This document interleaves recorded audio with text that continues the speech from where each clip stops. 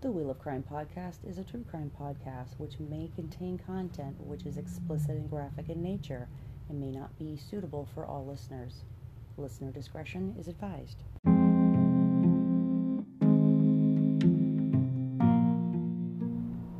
December 19th, 1990, from the desk of Leroy K. New.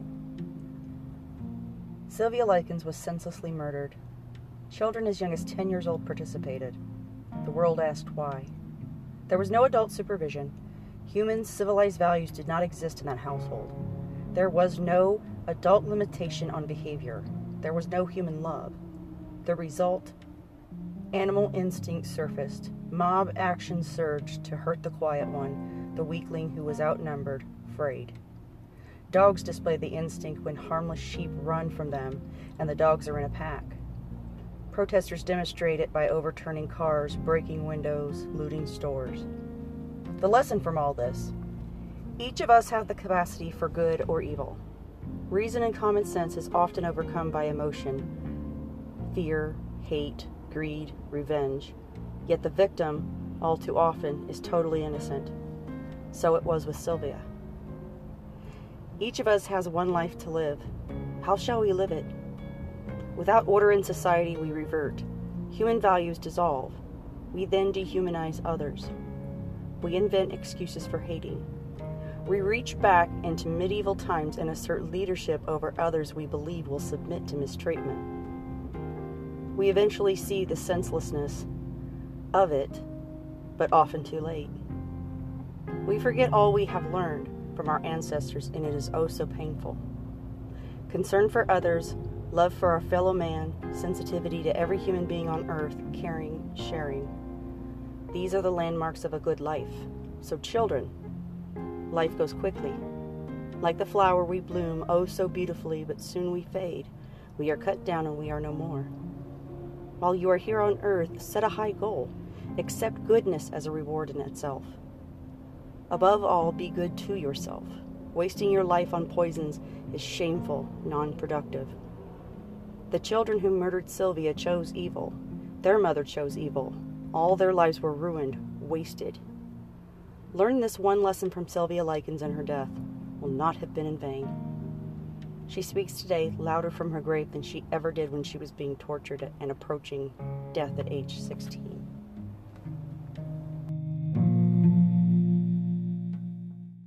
All I did was write that thing on her stomach, and I hit her about 10 or 15 times. But how come? Well, mostly because Gertie told me to. Hoover then spoke to one of the Baniszewski children, who told him how the victim was treated. She refused food. We tried to give her soup every once in a while and stuff like that, and she wouldn't take it. Well, how about these scratch marks on her stomach? Who put them on her? I did. Why? Well, Gertie just thought of it. She said, since you branded us, we're going to brand you, so she etched it in with a pen, and I went over it. She showed me how to do it, and then I went over it. I did it. Did you ever use any hot irons on her? No. Yeah, that 3 on her stomach, I did half of that. And Shirley Ann did the other half. Where'd the S come from? What do you mean? There's a big S branded on her stomach, right below one of her breasts. That's what I'm talking about. Well, that's what you're talking about. Well, how about the inscription on there, I'm a prostitute and proud of it? Who put that on her? I did. Did you scratch it on her, paint it on there? How'd you do it? Well, like I said before, Gertie wrote it down there with a pen, and I did the rest. She showed me how to do it, and then... Had Gertie abused this girl? Yeah. Gertrude Baniszewski, however, had a different story. I did never beat that girl. Never. She was beat up on by other girls. In fact, my own daughter socked her in the jaw and broke her wrist. And so, I mean, there you go. And girls around the neighborhood beat her up, bloodied her nose. One girl broke her nose, in fact, I think. Were you ever in contact with the police on any of these occasions? Well, in the last 2 weeks, in fact, I think if you talk to my daughters, I'd ask them that the children's father and I are divorced, and he's a policeman in Beach Grove, or was. And I've asked the girls to be treated, and he called their dad and asked them what to do. And in fact, I asked Jenny, I said, Jenny, and I told Sylvia, I said, Sylvia, I'm going to have to call the police or somebody because I can't have any responsibility. But the police were called only one time, and according to Hobb... Well, I'll come in about, she come up from the basement, and we noticed she was cold and everything, so we carried her upstairs. give her a warm bath and artificial respiration. When she stopped breathing, we gave her a warm bath, and then she stopped breathing. And so I gave her artificial respiration for about 10 minutes. And then I went and called the police. By the time police found the girl, she had been dead some 8 to 12 hours.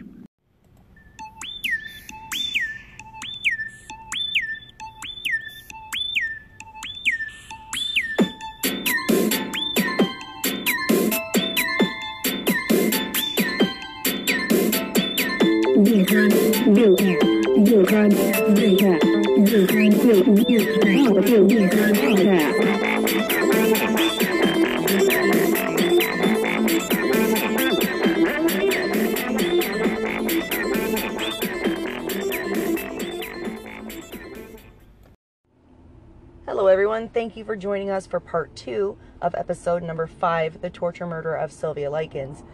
This episode we're going to talk about the trial and the aftermath of her murder.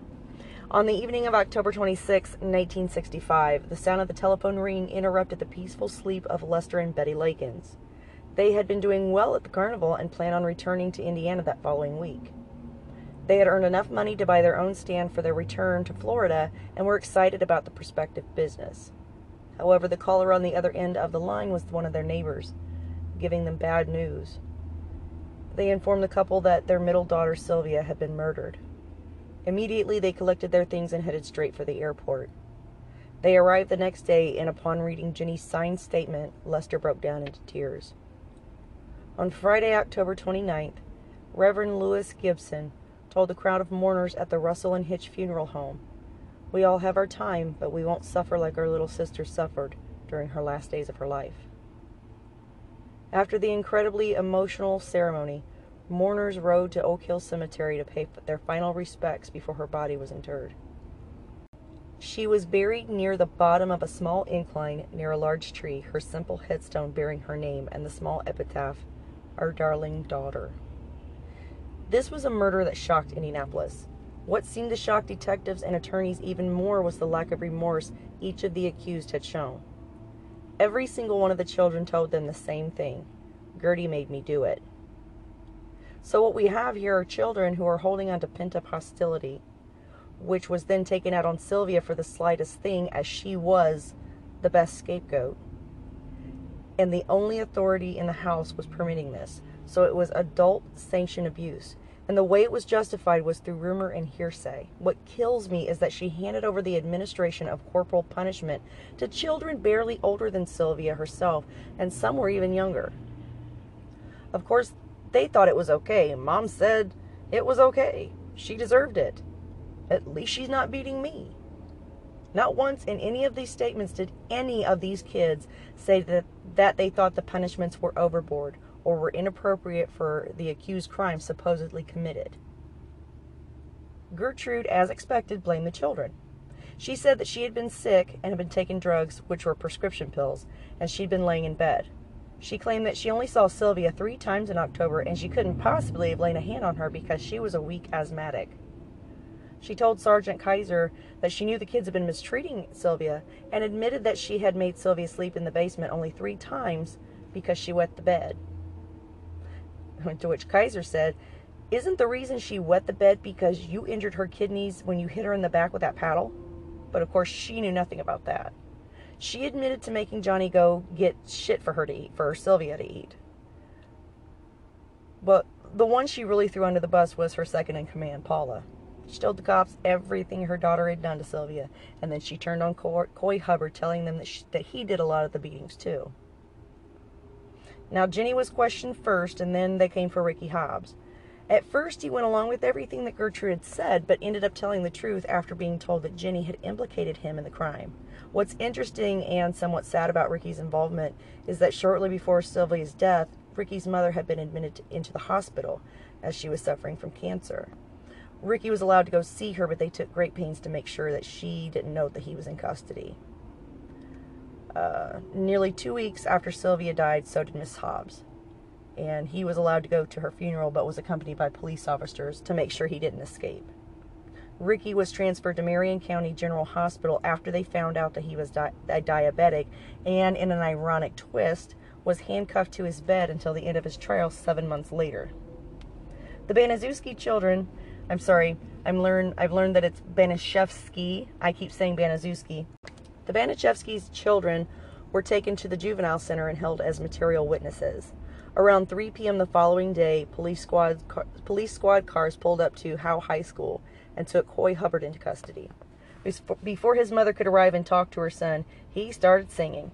He admitted to hitting Sylvia, but he didn't know why. He said that he flipped her onto the floor for something she said about Stephanie, and that he burned her with matches, and that the previous week he had held Sylvia's hands behind her back before shoving her down the basement steps. Paula admitted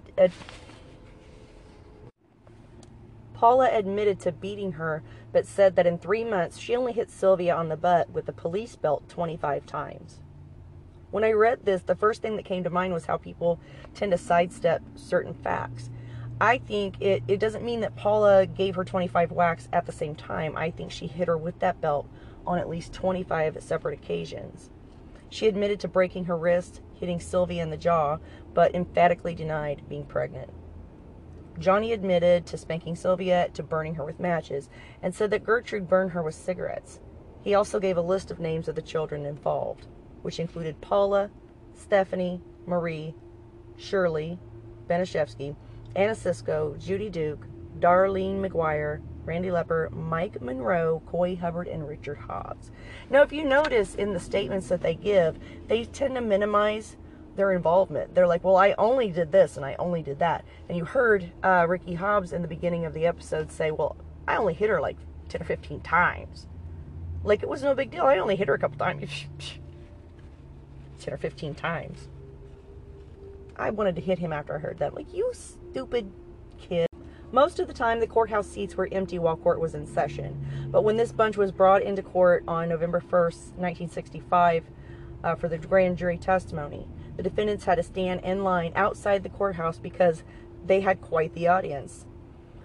An attorney made the comment that if some of these people were as concerned about Sylvia before, she would probably still be alive today. That day, Judge Zachlin ordered that Gertrude, Paula, Stephanie, Johnny, and Richard Hobbs be held without bond on murder charges. Hubbard's case was continued until November 24th. Anna Cisco, Judy Duke, Randy Lepper, and Mike Monroe were held at the juvenile center on charges of delinquency. The grand jury came back with their indictments of first-degree murder. A conviction of first-degree murder in the state of Indiana carried a sentence of death by electric chair or life imprisonment, and no woman or child has ever been sentenced with first-degree murder at that time. But they brought these indictments against Gertrude, Paula, Stephanie, Johnny, Coy Hubbard, and Ricky Hobbs. But no charges were brought against Anna, Judy, Randy, or Mike. Marie, Shirley, and Jimmy Banaszewski were placed in separate foster homes. So each defendant had their own attorney. John R. Hammond represented Stephanie and filed a motion with the state saying that they had no evidence to support murder charges against her. He also contended that it was illegal for them to hold her as she would be deprived of her schooling. The judge in the case, Judge Rabb, asked her how she liked school, to which she said if it were a man, she'd marry it. She was transferred to the juvenile center so she could still attend school. She ended up waiving her right to immunity from prosecution and testifying before the grand jury. Hammond was the Baniszewski family attorney, but he would soon start dealing his clients out to other lawyers to assist with the case because it was such a large case. William Urbecker was Gertrude's attorney. In almost all of the cross-examinations, he kept deferring to the witness to answer to Gertrude's state of mind, whether she was sane or not, or if her actions were the person of someone in their sound mind.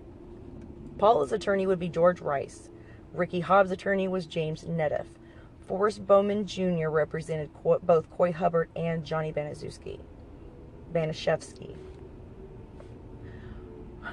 All 5 lawyers kept the judge busy with motions and legal filings and kept getting things pushed back. That's the hardest part, I think, when it pertains to a crime like this. The wheels of justice move slow because the law becomes a game that everyone is fighting like hell to win.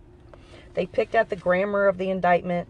They argued that some of the defendants were far too young for a felony conviction punishable by death. The judge was having none of it, however. They tried to get their clients released, stating that during the habeas corpus habeas corpus proceedings, the state had no right to hold defendants in jail without sufficient evidence to produce a strong presumption of guilt. Really, he just wanted to see what the evidence was that they had against Gertrude. Gertrude, at the time, was getting glammed up while she was in jail. She would come to court wearing a bouffant-style hairdo, but by the next appearance, her hair was back to its scraggly self. A reporter with the Indianapolis Star found out that she was trading services for hairstyling in exchange for knitting for several of the matrons in the jail. This was considered trafficking with inmates, and this reporter's article put an end to it quickly. Because none of their motions for dismissal were granted, some of the lawyers went on to the insanity defense. Forrest Bowman Jr. tried to introduce a, quote, slum condition defense, stating that those who live in slum conditions were made more volatile by their impoverished lifestyle. Paula's attorney, George Rice, tried to say that he didn't believe she understood the nature of the offense in which she was charged and had no ability to actively participate in her defense. Now, at first glance, this looks like he's calling her a fucking idiot, but what he's doing is trying to set up the insanity defense by trying to meet the two conditions required for the state of Indiana. So Urbeck also submitted his quote, suggestion of insanity for Gertrude. By the time the case went to trial, all defendants had filed these suggestions, but all were found to be mentally sound at the time of the examination, at the time of the crime. Now, the two conditions have to be met if arguing for the insanity defense. If the court decides that the defendant doesn't comprehend the nature of the charge or is mentally unable to assist the attorney in their own defense, the person can be declared incompetent and then committed to a mental hospital until judged competent again. The second condition is sanity at the time of the crime, meaning the defendant didn't understand the nature of his or her actions at the time of the crime and did not have sufficient power or willpower to control said actions. In both conditions, the judge must appoint physicians to examine the defendants, then they must testify in court as to their findings. The judge ordered Gertrude to be taken to Marion County General Hospital for examination and also sent Paula for the same reason, but also to await childbirth. She could no longer deny that she was pregnant at this point. She gave birth on January 13th, 10 days after what would have been Sylvia's 17th birthday, to a baby girl whom she named Gertrude and was subsequently placed in foster care. I don't think she ever got to see that baby more than a few minutes, and then she was whisked away. The doctor who examined Paula found her mentally sound but immature, has a hysterical type of personality, and was emotionally deprived but mentally competent. She told her doctor that she didn't hurt Sylvia, and she presented the situation as one where Sylvia had become withdrawn, negative in behavior to the point where she refused to eat and showed no response to pain. She also said she didn't believe Sylvia's condition was very serious before she died. It's a lot of people living in denial. The prosecuting attorney, Leroy New, had a reputation for being cutthroat and had hardly ever lost a case. The defense attorneys began filing motions for separate trials for each defendant. Their premise for this was that it would prejudice the jury against each defendant, therefore not receiving a fair trial. The judge explained that the law of Indiana required that when defendants act in concert to commit a crime, they needed to have a joint trial. But this was also an unprecedented case. Rarely had so many defendants been tried together on a charge of murder, and never had they had trial that involved 5 children. It was argued that the law does not require separate trials and that it was under the discretion of the judge and the circumstances of the case required a joint trial. The judge nor jury could get a full picture if only one person's part was told, and evidence against others would be inadmissible according to Mr. New. It would be hard to prove that what any one person did would have resulted in her death, but all their actions together made a case for murder. The judge agreed and denied the motions. Undeterred, the attorneys then decided to try to get the case taken out of the jurisdiction. Had they done this earlier, it may have been granted, as Indiana law requires the court to grant a change of venue from the county if filed within a specific limit of time. After that limit, it is discretionary, meaning that the judge could approve or deny it at will. So, again, he denied it. Hammond tried to get a change of judge after an argument between the judge and attorney Ferdinand Samper, who was filling in for Forrest Bowman, who was on vacation, had occurred. Prosecutor New pointed out that Samper was only substituting for Bowman and that he had also attended the same session and witnessed no hostility between either men. This motion, too, was denied. All these motions filed by 5 different attorneys caused a huge delay in the start of the trial. Urbecker was insistent that they needed to change a venue and took it to the Supreme Court, who denied to overrule Judge Rabb's decision, stating that publicity on the case was widespread and taking the case elsewhere wouldn't change anything. Finally, the trial date was set for April 18th with jury selection. Press was allowed in, but no pictures or video was to be taken while the jury was present in the courtroom. All defendants pled not guilty. 2 days before the start of the trial, Prosecutor New announced that he would seek the death penalty for all defendants. Even after the start of the trial, motions kept being filed. It was kind of crazy. Judge Rabb denied Bowman's motion for a 4-week continuance, so he asked the Supreme Court to force Rabb to grant the continuance. It was turned down, but delayed the trial for 4 hours. The jury selection was slow-moving, but it was made worse by Urbecker, who questioned the first juror for 45 minutes and the second for 20. With each juror, he read a long-winded statement detailing Gertrude's plea of insanity, and would do this with each witness at the trial. It grated on the prosecutor's nerves, and New complained that Urbecker was wasting the court's time with repeated questions all along the same line. Urbecker asked if he were being restricted, to which the judge said no. He knew Urbecker was trying to lead him into an error on which he could appeal. What ended up happening was that Judge Rabb ended up dismissing the charges against Stephanie with Prosecutor New's backing, because there was no evidence saying that Stephanie had participated in the abuse or hurt Sylvia in any way. She would be retained as the state's witness. So once the trial commenced and we got all the jurors who selected who were going to participate, there was a lot of hubbub between that too, because all the lawyers, of course, had to agree on each of the jurors. First to testify once the actual trial commenced were the police officers who arrived at the scene that evening, which included Officer Melvin Dixon, Paul Harmon, and William Kaiser, who read statements given at the scene by the defendants. Urbecker kept questioning the police officers about whether or not Gertrude was read her rights, which it was stated several times that at the time of the questioning she was not under arrest, nor was she suspected of having anything to do with contributing to Sylvia's death. He also kept asking the same questions about her sanity. With every sentence uttered, each defense attorney would raise objections, stating that search warrants should have been executed, but again, no one was under arrest at the time that the officers arrived on the scene. Bowman put Johnny on the stand to state his name and address to prove that it was his house that the patrolman had entered illegally. But the point was made that they were called to the scene and asked to enter the home and did not need a warrant at the time. Again, Urbecker asked the opinion of Gertrude's sanity to the police officers and was told that they found her sane.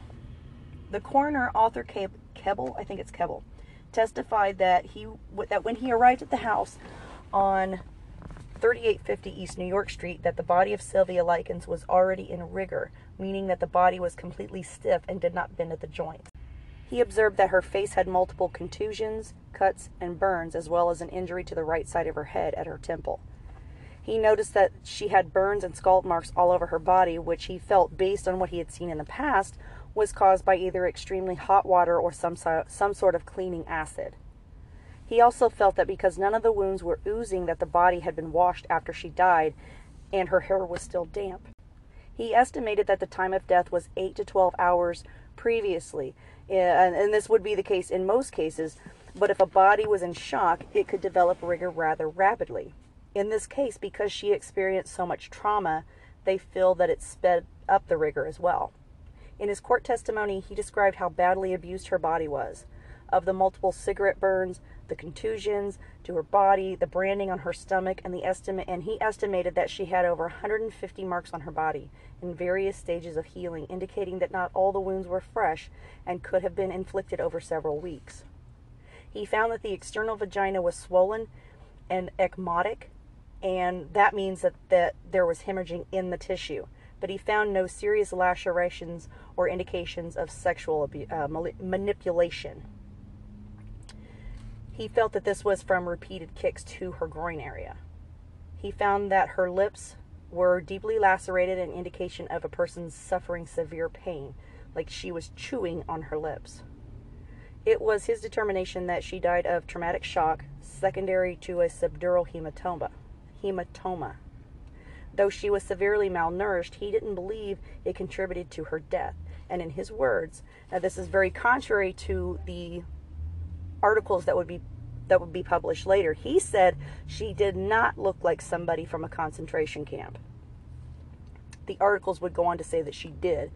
He was asked if he spoke with Gertrude Banaszewski at the time, to which she said yes. He noticed that she had a black eye, but couldn't remember what her explanation for it was. He asked her why she didn't call a doctor or police when she saw the lesions that the girl had. She told him that they were trying to treat them with alcohol, but he didn't see any indication that medication had been used on any of the wounds. He also found her to be sane. He also testified that Ricky Hobbs seemed to be everywhere at the scene and did a lot of talking. He did say that he was a source of great information, though. He said he paid him no mind until he asked him who he was and why he was there. The boy responded that he was a neighbor and a friend of Gertie's. Mr. Urbecker, at the end of his cross-examination of the coroner, tried to get him to say that she was insane or not in her right mind. Dr. Kebbell could not make that determination based on his very limited contact with her on the evening of October 26. He told Mr. Urbecker that at the time of his examination, he was under no impression that the abuse Sylvia suffered was a result of the actions of anyone in the household. He said, quote, "You must recall, Mr. Urbecker, at the time I saw the body, I had no way of connecting any of the defendants with what I saw. As a matter of when I left the house that night, I still had no idea anybody in this courtroom would be here today accused of this crime.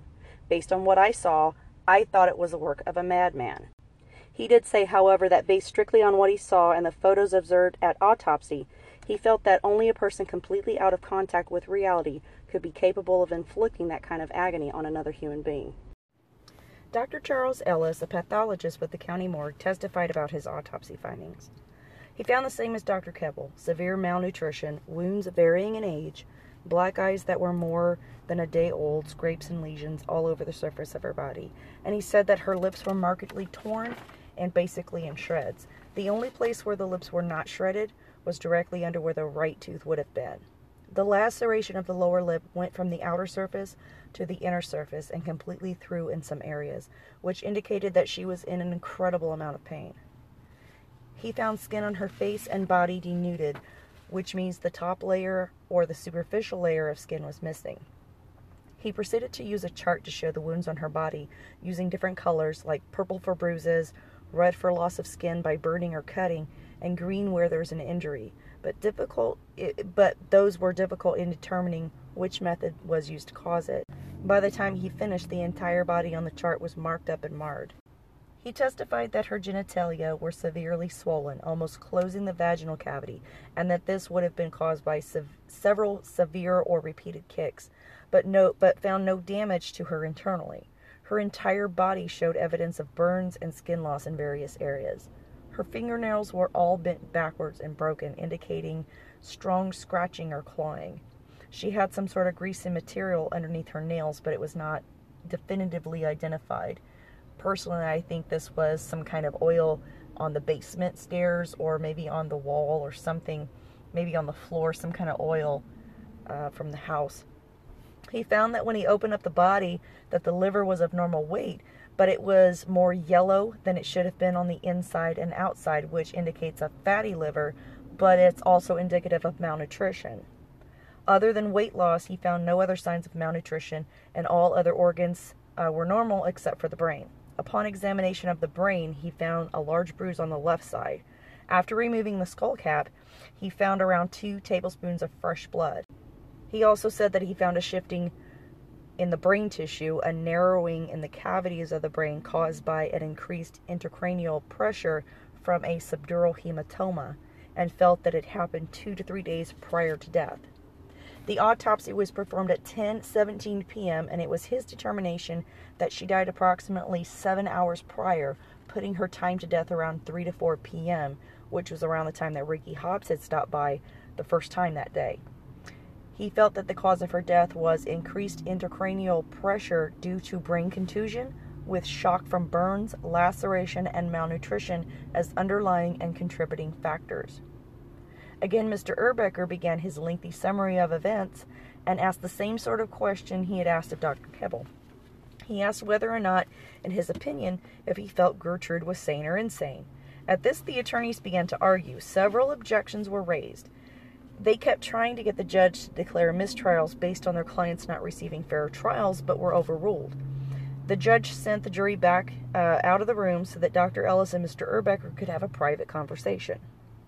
After the jury came back in, no matter how the question was phrased, it was constantly objected, then sustained by the judge. Eventually, Urbecker stopped his charade and arrested his cross-examination of the state's witness. Mr. Nedeff, the attorney for Richard Hobbs, asked Dr. Ellis if not for the subdural hematoma, would she have survived her other injuries. Dr. Ellis stated that it was possible, but he couldn't say for certain. Photographs of Sylvia at autopsy were passed down the line of defense attorneys in case of possible objections.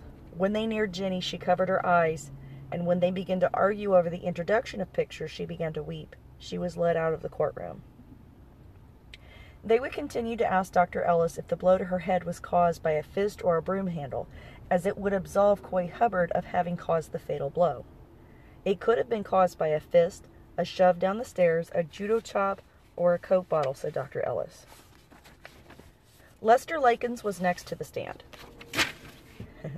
After telling the court that Gertrude was the one who insisted on taking care of his kids, Prosecutor New wanted him to identify Sylvia via pictures. Now you have to understand, too, that him saying that Gertrude was the one who said, hey, let me take care of your kids, you have to understand, too, that this would absolve Lester of looking like a negligent parent. However, given the fact that Gertrude was a known liar and kept waffling on the stand saying, no, I said this, no, I said this, no, I said this, you can't really believe her either, so it's more likely what Lester is saying is true. So what Prosecutor New was doing in trying to get him to identify Sylvia in these pictures was trying to elicit an emotional response from the jury, but Bowman wasn't having any of it. He objected, stating there was no reason for this charade, to which New stated that it was for legal identification of the victim. The judge ruled that one photo could be shown, and it would be the least graphic of the two. When he was yet again met with objections, New stated that, quote, a murderer cannot complain of the mess he makes just because it's gruesome. In the end, Lester did acknowledge that it was Sylvia in the photo, but only after covering his eyes and resting his face in his palm. After the state rested, the defense attorneys moved in for the kill. Isn't it a fact that in your moving from place to place, your family life and environment wasn't conducive to a wholesome environment, a wholesome atmosphere for all of your children, was it? said Mr. Urbecker. Suddenly the victims were on trial. Now, by using this tactic, the defense teams were trying to show that the victim invited death in some way, thereby reducing the guilt of the accused. So now it was the victim's parents on trial. But even if they were guilty of negligence, would that convince anybody that Sylvia had death coming to her or invited it in any way? Betty was up next, but her testimony basically repeated that of her husband's. Other people were called to testify, such as the officers who took the statement of the children, and then it was the turn of Jenny Likens. The first day she told about what happened in the house. At the end of that day, the jury took a tour of the house on New York Street. The house was dirty and devoid of furniture, but the mattress upon which Sylvia had died was still there, as were the ashes of the fire which the kids had used to heat the needle that they used to brand her. The following day, Jenny finished her testimony for the state. She was asked by the state why she hadn't gone for help, and she stated, quote, I was scared. Gertrude kept beating me. I guess I just did what she said, and I wish I didn't. When the defense took over for cross-examination, they went for the throat. Urbecker tried to say that Jenny was coached by prosecutors on what to say during testimony. When asked if she hated Gertrude, she said, I sure do. He asked if she would do anything to see her found guilty, and Jenny said yes, so long as it was true. See, she didn't need to make up anything to put Gertrude in prison. The truth was plenty gruesome enough. Their tactic then became to break the girl down. They told her that she had been free to tell anybody, yet she didn't. Jenny stated that she could have, but she didn't want to die as well. Bowman was actually sympathetic to her, but only because he was trying to show that Gertrude was the main culprit. He asked her if she were afraid of Gertrude, to which she said yes. She said that she had been told by Gertrude that if she told anyone, the same thing would happen to her as well. See, that also tells me that she wasn't crazy, she wasn't insane, she knew exactly what she was doing because she was trying to get the other kids to shut up about it. If they talked, well, then everybody would know. She was asked why she didn't tell John Banaszewski when he came over on October 23rd. But what they didn't seem to understand or realize was that neither Jenny nor Sylvia had ever saw John. He never came into the house, so she never had the opportunity. But they tried to make it seem like their inability or unwillingness to tell anybody about what was happening was what directly led to Sylvia's death, and therefore it was their own fault. The worst part of the cross-examination of Jenny was when Urbecker asked her about the party that they had thrown in California. Now, Jenny admitted to telling Gertrude about it. Urbecker asked if they told her that it was a sex party. And Jenny said, no, we just said that it was a party, but she didn't know anything about sex. This, I firmly believe, was meant to shame her. Just one last punch from Gertrude in front of everybody, including her parents, to make her feel like the worst person in the whole world. More banter went on after testimony from various officers about statements made by the children. At one point, the attorneys argued that the reporters publishing articles in the paper should be considered buffoonery, and therefore the trial was dismissed, or should be dismissed. But then again, the judge reminded them again that the jury has been instructed not to read anything that the paper has been publishing, so it doesn't matter. The next-door neighbor, Mrs. Vermillion, was the only person who had any sort of sympathy for Gertrude. She admitted that she never called the authorities about any of the goings-on at the residence until April of 1966, because a reporter had said that Hubbard was the boyfriend of Paula, not Stephanie, and she wanted to correct them. She said that she felt Gertrude was a hard-working woman and had too many kids to care for. 10-year-old Shirley was next. She was cute and bubbly, but cried when she had to point out her mother and sister in court. She eventually told about seeing Hubbard ramming Sylvia against the wall and smacking her. She told how other atrocities were committed against Sylvia, some in which she had participated. When asked if Sylvia was a good girl, Shirley said that, yeah, she was helpful, and that Sylvia was always trying to help everyone in the house. When asked why she didn't say anything to anybody, she said that she didn't tell anybody because she believed that Sylvia was being punished. That's what most of the kids, if you go back and you listen to some of their testimony, they say the same thing. We just thought she was bad. We thought she was being punished. Other kids testified, but Randy Lepper in particular was flippant. He didn't seem affected by anything he'd witnessed or even done to Sylvia. When asked what she said when she was hit, he merely grinned and said that she said, ouch. He also testified that Johnny had used the hose from Randy's house to hose Sylvia off in the basement before she died. He also said that Gertrude was a nervous person and that he knew what a nervous person looked like because his own mother had 11 children of her own, and she was like that too. The nurse who came by for the welfare check was also put to the test and essentially blamed for Sylvia's death as well. The woman, after being told that the girl wasn't living there and had run away, closed the case because she had nowhere to go from it. Because the complaint was anonymous, she had no other recourse. Gertrude's reverend testified, as well as other witnesses from the church who had heard Paula bragging about hurting Sylvia. After testimony from a few other people, Urbecker put Gertrude on the stand. During her testimony, she admitted that she had had a nervous breakdown when Stephanie was about a year old. Now, this reminds me of women who have a lot of children and suffer postpartum depression breakdowns after each birth of the child. And this was back in the 1950s, and this wasn't even an idea that any doctors had, in their head that, oh my goodness, any woman could be suffering from this. They just thought, well, they just have to deal with it.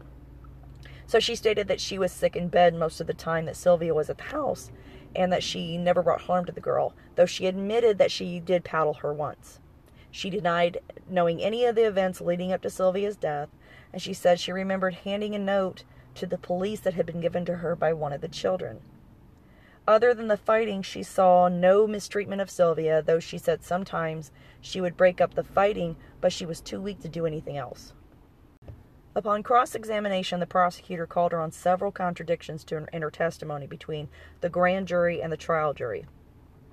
While she told the trial jury that she didn't remember being out of bed the day Sylvia died, she told the grand jury that the smell of the basement had begun gagging her, making her want to vomit.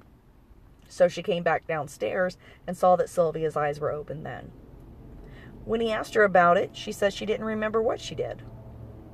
She also told the trial jury that she didn't remember saying anything to Sylvia the day she died, but she told the grand jury that she told Sylvia to come upstairs and let them clean her up. News showed Gertrude the autopsy photo. Gertrude refused to look, saying that she had seen it before and didn't want to see it again, but she recoiled when he forced her to look at it. "Why don't you want to look at this girl's body?" he asked, to which she replied, "I don't think anything dead is very pleasant to look at." He insisted she was lying, and she insisted that she was not. When asked if her testimony and signed statements and those of the children contained lies, she said yes. When asked why her son would lie, she said he was probably very scared. She also said that the Reverend had lied during his testimony as well. Another contradiction to her testimony was presented by New. He pointed out that she had said that she was sick in bed, but told the grand jury, "I've never got to go to bed. You see, I've got children." Next, Gertrude's doctor testified that she suffered from eczema, which was causing her facial swelling and welts. He also said that she had asthma and bronchitis, which was chronic, and that he had given her Thorazine, which was a tranquilizer. He had no opinions as to her sanity, however. Another doctor, Jerome Relkin, who was a psychiatrist, testified that Gertrude was not sadistic, but rather masochistic, and needed to punish herself. He also testified that she was not psychotic and knew right from wrong. However, he said that he believed her when she said that she was overwhelmed with the children. He said, "When the children started to take over, I really believe her that she said she really went on drugs."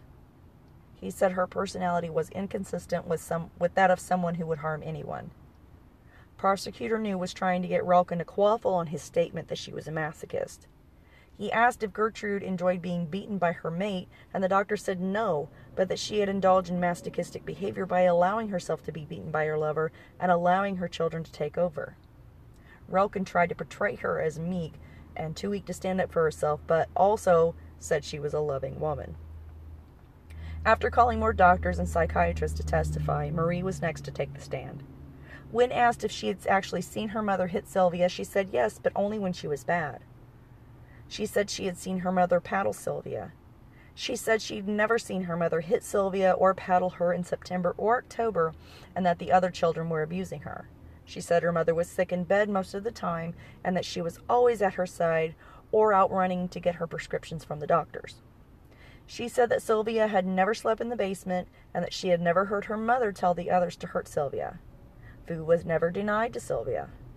Several attorneys were upset by this, as they didn't expect that little Marie would be called as a defense witness, nor had they known that Urbecker and Gertrude had had a private conversation with Marie the day before. During Marie's testimony, Gertrude stared at her, nodding yes or no after each question, and that was noticed by a deputy and reported. It pissed Hammond off because Urbecker was asking leady questions, basically just affirming with the girl her mother's testimony. Urbecker complained that he was denied permission to talk to Marie, and Hammond reported that he had advised Marie not to have any more private conversations with her mother's lawyer. Urbecker asked the judge for permission to consult the witness, stating that they had omitted some questions, but New said no. He objected and said that they had reason to believe that she had been persuaded by Urbecker and her mother to lie. The judge ruled that it would be out of order for him to allow Urbecker to talk to Marie now. Suddenly, Gertrude slumped in her chair and made a big deal out of it, and everybody rushed to her side. A doctor was called, but the trial would commence until his arrival. New began his cross-examination, and Marie started to cry. She said that it was because she was nervous. When asked if she had seen her mother hit Sylvia, she denied it. New brought out the thick paddle that Gertrude had used and asked if she'd hit her with the paddle, and she said no. When asked about the branding incident, she said that she had seen Shirley heating the needle and that her mother was nowhere around. He called her on it and said, "Now, Marie, you're not telling the truth, are you?" She said that she was, but when confronted with conflicting testimony, she broke down. New said that Shirley had said that Marie was the one that lit the paper and then watched. After saying, "God help me," she admitted that she indeed heated the needle and that she had been given the matches by her mother. She then said that she did see her mother burn Sylvia and hit her with a belt. When asked about Sylvia being hosed off in the basement with a garden hose and the detergent, she said that her mom was on it or was in on it because Sylvia was unclean and they needed to cleanse her. She said Gertrude was there for the judo flips and that she would just sit there and crochet and watch, and that she had seen Gertrude hold Sylvia's head under scalding hot water. But because of the flip-flopping and admitted lying, it may have discredited Marie as a witness. After the testimony of a few more witnesses, Bowman withdrew his insanity defense for both Johnny and Coy. Bowman and Rice rested their cases quickly, as their clients didn't want to take the stand. George Rice had called John Banaszewski Sr. to the stand in an attempt to prove that a discipline problem might have been because of how Gertrude handled the children, but most of the objections to the questioning were sustained. He also drew out that John had witnessed Gertrude hit Paula twice in the face really hard, and when he had said something about it, she told him that she would hit their daughter anytime or any or any place that she pleased. Another purpose he served on the stand was to show, was also to prove that Dennis Wright was actually 23 instead of 27, as Gertrude had stated, and that it kind of made her seem as some sort of siren for young men like Wright and Hobbs, because grown-ass men aren't going to find her attractive. The recreation director for the juvenile center, Helen Brand, testified that they had no issues controlling Johnny's behavior, contradicting Gertrude's assertion that he was hard to control. Ricky Hobbs took the stand. He told the jury that he had become a visitor at the home sometime in July and how he had ended up etching the words on Sylvia's stomach and about the day she died. When asked if he had ever hit Sylvia, he said no. He hadn't hit her, knocked her down the stairs, tied her up, flipped her, or burned her with anything other than the needle. But he did admit to hitting her a few times during the branding, but said he didn't know why he hit her. Gertrude had told him to do it, he said. Hobbs admitted in court that Sylvia had never done anything to him, and even admitted they had a casual relationship. He didn't really know Sylvia. Prosecutor New showed him a photograph of Sylvia, and he said that 3/4 of the bruises and markings in that photo were already on Sylvia when he put the branding on her body. So in other words, Mr. Hobbs, there were massive cuts and bruises on this body when you were branding her, is that correct? Asked Mr. New. Ricky said yes. He quaffled about whether or not Gertrude forced him to do it. He said that she'd flinched during the branding and that he was asked if he had asked Sylvia if the branding hurt, to which he said no. Like he didn't even ask her. He said he hit her with the back of his hands a few times, but she didn't beg him to stop. New asked him point blank, "As a matter of fact, you don't care, do you, Mr. Hobbs?" Ricky said that at this time he did, but at the time that the branding happened, he felt no remorse or pity. That's a classic sign of a sociopath. If you don't feel any remorse at the time that you're doing the crime, but you do now because of the trouble you're in, sociopath. He denied being at the house on the 25th, but figured that Sylvia would be gone by the next day because Gertrude had talked about getting rid of her the night before. And that's when they were going to dump her in the middle of the woods somewhere.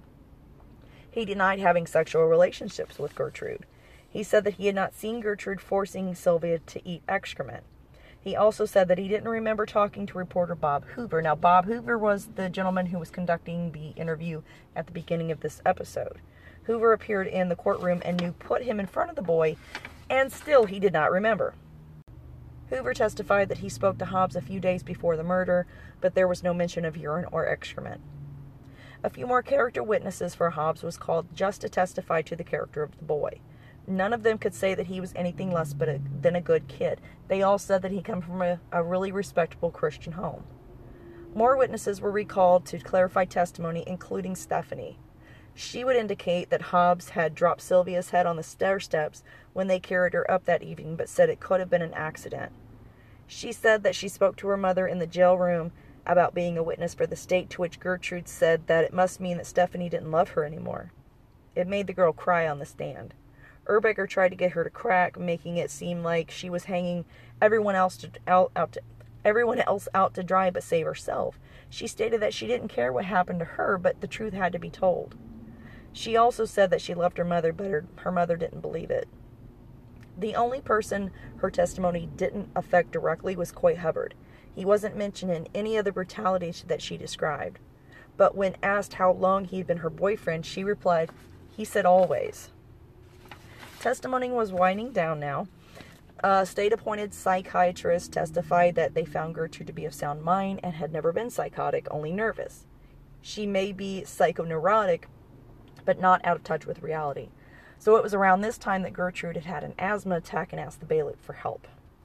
When Urbecker asked the doctor what he thought of the savagery inflicted on Sylvia, he said that it didn't mean that it was sadism and that these things can occur with a person completely in touch with reality, but admitted that Gertrude was also being vague with him and that he didn't know the whole story. Urbecker, doing what he does best, unleashed a constant barrage of the same repetitious type questioning as before. New, sick of this tactic, requested that the jury be taken out of the courtroom. Then he said that this has reached the point of abuse, that Urbecker was trying to incite and try the patience of every person in the courtroom, and that he was not conducting himself in a proper manner. So eventually, as the close of the trial came around, closing arguments were stated, and the jury would deliberate for 6.5 hours before reaching a verdict. In the early morning hours, the defendants were ushered into the courtroom to learn their fate. Gertrude was found guilty of first-degree murder and sentenced to serve life in prison. Paula was guilty of second-degree murder and would be sentenced to life. Ricky, Coy, and Johnny were all guilty of manslaughter and should be in prison between 2 and 21 years in the Indiana State Reformatory, and Johnny would become the youngest inmate in the institution's history. The grand jury reconsidered the evidence against Stephanie and eventually let her go. Most of the people thought it was a satisfactory verdict. Others felt the sentences were far too light. One woman called into the court and asked, what kind of crime would a person actually have to commit to get the electric chair in Indiana? Another wrote to the newspaper that she didn't agree with the jury's decision. Why should they be confined at our expense to live when they had no mercy whatsoever on that poor girl? Now, one interesting fact is that this trial cost roughly $4,064 in 1966, which today would be $32,180.61. This was just in juror fees and meals. This doesn't include state witnesses and all this kind of extra stuff. That's a lot of money. That's a lot of money to spend on a trial like this when you know that these people are guilty and that they should go to prison for the rest of their lives. Now, Jenny's home life was still in question. Her parents split, reconciled, then split again, but either way, schooling was going to be difficult for her. So Prosecutor New ended up doing something actually really amazing. He would end up basically adopting her, and he bought her a new brace, enrolled her in North Central High School, and he would take her to school every morning on his way to work. She would end up saying that if she and Sylvia had a family like the News to take care of them, none of this would have ever happened. In order for me to get this episode out to you now, I'm going to have to go ahead and split this into a 3-part episode. I'll get the rest of the episode out this week. Sorry it's taken so long between episodes, but real life just gets in the way. Enjoy this second part. Tune in later this week for part 3. Have a great day, and don't be a dick.